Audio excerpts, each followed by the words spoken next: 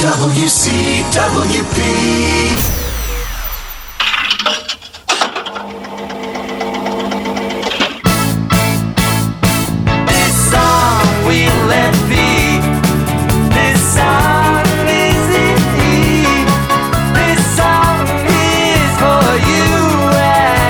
Welcome to This Song and the stories behind the songs, the who, what, when, where, why, and how of our music.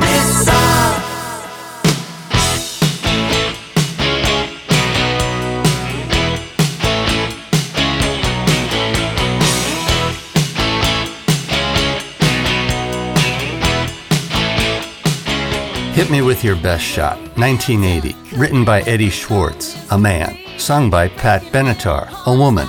So is it sexist and encouraging violence against women? Hit me with your best shot. Or is it metaphorically about confidence, as in no matter what you throw at me, I can handle it? Come on, winner, come on, you don't fight fair. But that's okay, see if I can. Knock me down, it's all in vain. I'll get right back on my feet again.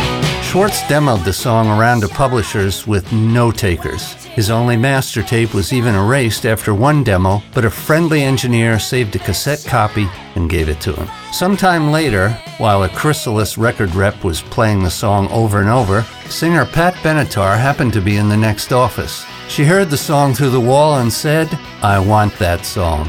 It became her first top 10 hit and was certified gold.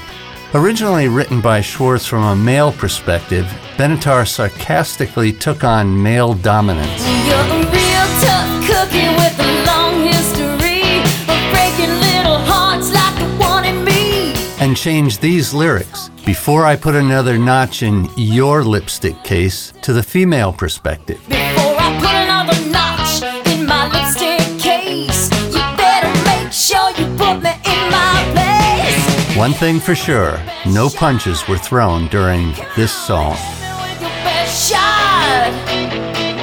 Hit me with your best shot. Fire away. Hit me with your best shot. Why don't you hit me with your best shot?